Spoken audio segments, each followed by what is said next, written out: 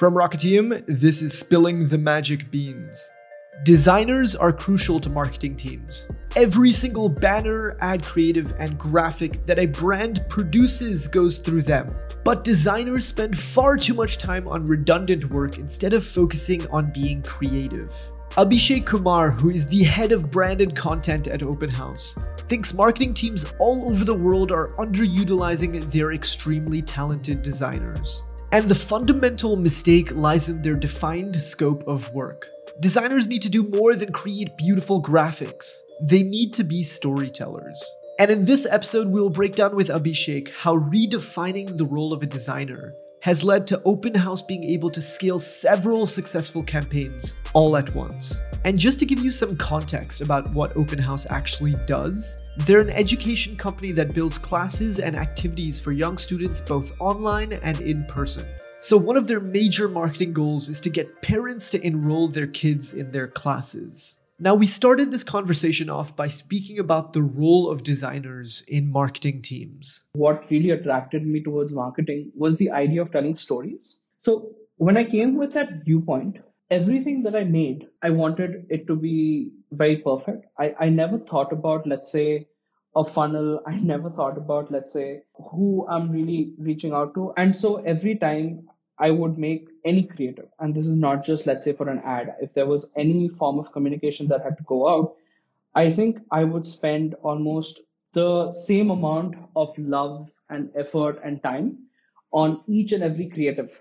And I think what I learned as a result of that over a long period of time is that I genuinely think that it's great to channel your creativity into something, but it's also super important to know where what is being used and to ask the tougher questions from the first day itself. I think what enough people do not do is just take the first, 20 minutes of any conversation where somebody's asking for something to assume that they don't need to make this. I think every creative person needs to start off by saying, okay, you know what? Why do we need this? What is this? Who is this for? Am I actually required? And to first question the very use of any campaign, any creative, and really get clarity. It's only when your designer has some clarity that you can actually start off and actually go hands off and let them do their job. While the aesthetics of a graphic are important, it's not the most important factor in a creative. The most important part is to have a creative that resonates with its specific audience. Everything from the message to the colors needs to be perfectly curated to your intended audience base. Think about what they would like to see and design accordingly. And this is why a designer must spend a lot of their time in truly understanding who they are targeting. The job of the designer today inside a marketing team is to understand who is my target audience, at which stage of the funnel am I reaching out to these folks, and what is the most effective way I can deliver that to them, what I want to say, to have them take the action that I want them to take. And today we're a startup, right? The honest truth is that nobody knows you. When you say top of the funnel, you mean these are people who genuinely have no idea who you are. You could think you're the best company ever and doing the best thing and solving, let's say, climate change, but these are people who don't know who you are.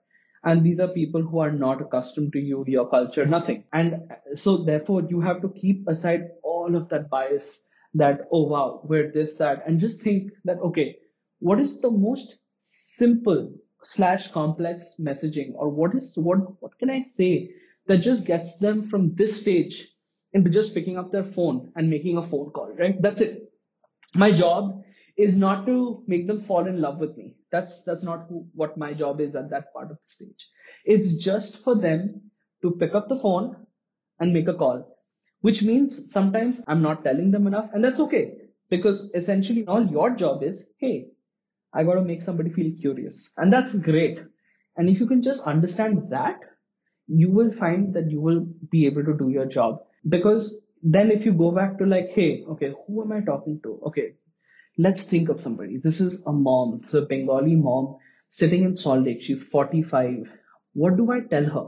And I think the first thing you'll kind of just learn is that maybe she just doesn't care about tuitions and stuff like that. Maybe you want to just tell her, hey, Is your child just feeling lazy at home? You just think about it from her perspective. Before making any creative for a campaign, put yourself in the shoes of your audience and try to imagine what would resonate with them. Are they a top of the funnel prospect, meaning they've never heard of your brand? If so, maybe you want to make a message that's clear and simple to comprehend about what you do. If they've already heard about your brand and are lower down in your marketing funnel, what message can you send them to get them to finally convert? As a designer, spending a lot of time here pondering these questions will be time well spent. But how do you go about understanding what questions you have to ask yourself? How do you truly put yourselves in the shoes of your customer? Here's what Open House does. I think the honest truth here is that I think we used to have, at least I would always love longer brainstorming sessions at the startup phase and at where we are. What is every idea that can possibly come to your mind? How many ideas can an entire team generate? 20 ideas? Great. Unless something is just like really stupid out there, run everything and let your guide be the numbers. Let your qualitative, almost like judgment, not like be the guide or be the judge for this thing. Just let Facebook or Google or whatever, wherever you're running these ads, let the numbers be your guide. You have 20 campaigns, you run them, you go like, this one is doing really good for this audience. This hypothesis worked really well. And these could be anything. I think these people want a physics class. I think they want an English class. I think they want 3 people in their class. I think they want 10 people in their class. I think they want to come in the evening. I think they want to come in the morning. What's going to attract them? I think they need to speak this message in Bengali. I think you just speak this message in English. I think that you need to do, I think you'll get 100 different variables. And it's a great line that I think our founder Yash kind of like told me when I started. He said, look, marketing is just a binary game. It's either a 0 or a 1. There's nothing else. It's either going to work or it's not. So run it, learn from it. If it works, you scale it. Brainstorm every single hypothesis of what your audience could possibly want. In Open House's case, they are trying to get parents to enroll their kids in activities. So for them, this means literally testing every possible motivation a parent could have to do so. Do they want their kids in large or small classes? Do they want these classes to be in the morning or in the evening? Test every possible variable and run with the hypotheses that convert. Now, what exactly does this testing framework look like? Here's exactly how Abhishek and his team conduct A/B testing. How do we properly A/B test it out and be really, really like mental over here? Like, okay, how do we properly like test out every hypothesis? Just look at a set of ideas that you believe in and then you start running it. And then you let the numbers be your guide.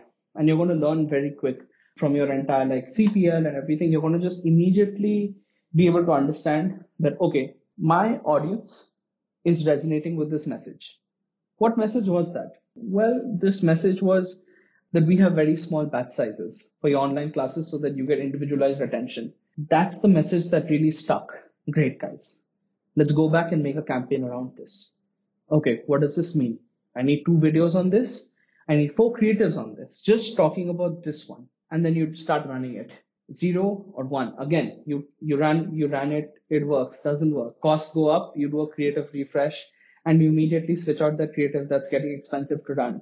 It's just a form of going again and again, and where every person should then just start creating their playbook. You'll very soon start seeing that no matter where you are, there'll always be a certain playbook that you will want to follow when it comes to advertising and marketing. We know what works. Let's do it again. If it doesn't work, we'll go question it. But your playbook is your playbook now. And it's for you to just constantly keep doing it until it fits. Let the numbers guide you. The beautiful thing about running Facebook campaigns is that you can launch ads at extremely small budgets. Test and see what works. Find your winners and double down on those campaigns and scale them. Also, when the high-performing campaign inevitably slows down and starts to get more expensive to acquire leads, conduct a campaign refresh. Revamp the copy and the graphics to get your costs back down.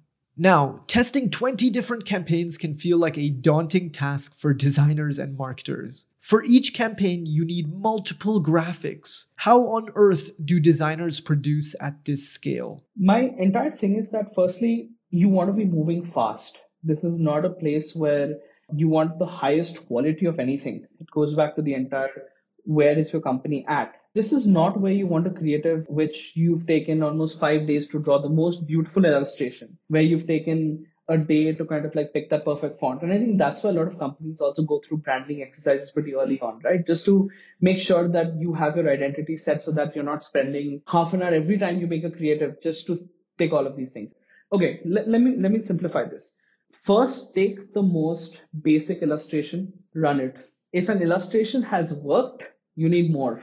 And now, can you run the same illustration again and again? It will probably not work after a while. Maybe you can do it for different areas, but it's probably going to just run out of its own juice. The designer's role is to just give you options. It's more important to be the designer who knows what kind of message goes where rather than to be the designer who's trying to make things look great. It's not important to make things look great over here, especially at this phase of the funnel. It's more important to execute fast, learn fast, shoot it in the face, or scale it. That's genuinely the place that you're at. And I know that I've done this in the past. I could spend, let's say, 2 days on a video myself, getting everything right about the video, and then putting it out there, and then realizing it doesn't work. Well, why? Because the hypothesis wasn't correct. So there are really two things to take away from how Abhishek and his team at Open House run and scale successful marketing campaigns. The first is to understand who your audience really is and what are they looking for. You need to test every possible hypothesis that can come to your mind. Is your audience young or old? What parts of the world do they live in? How do they spend their free time? Get in the shoes of your possible personas and test every possible combination till you have a few winners. The second is, your ad creatives don't have to be perfect. Testing the message and the hypotheses behind your campaign is much more important, especially when prospecting audiences at the top of the funnel. You can get more creative with your designs when you know what works.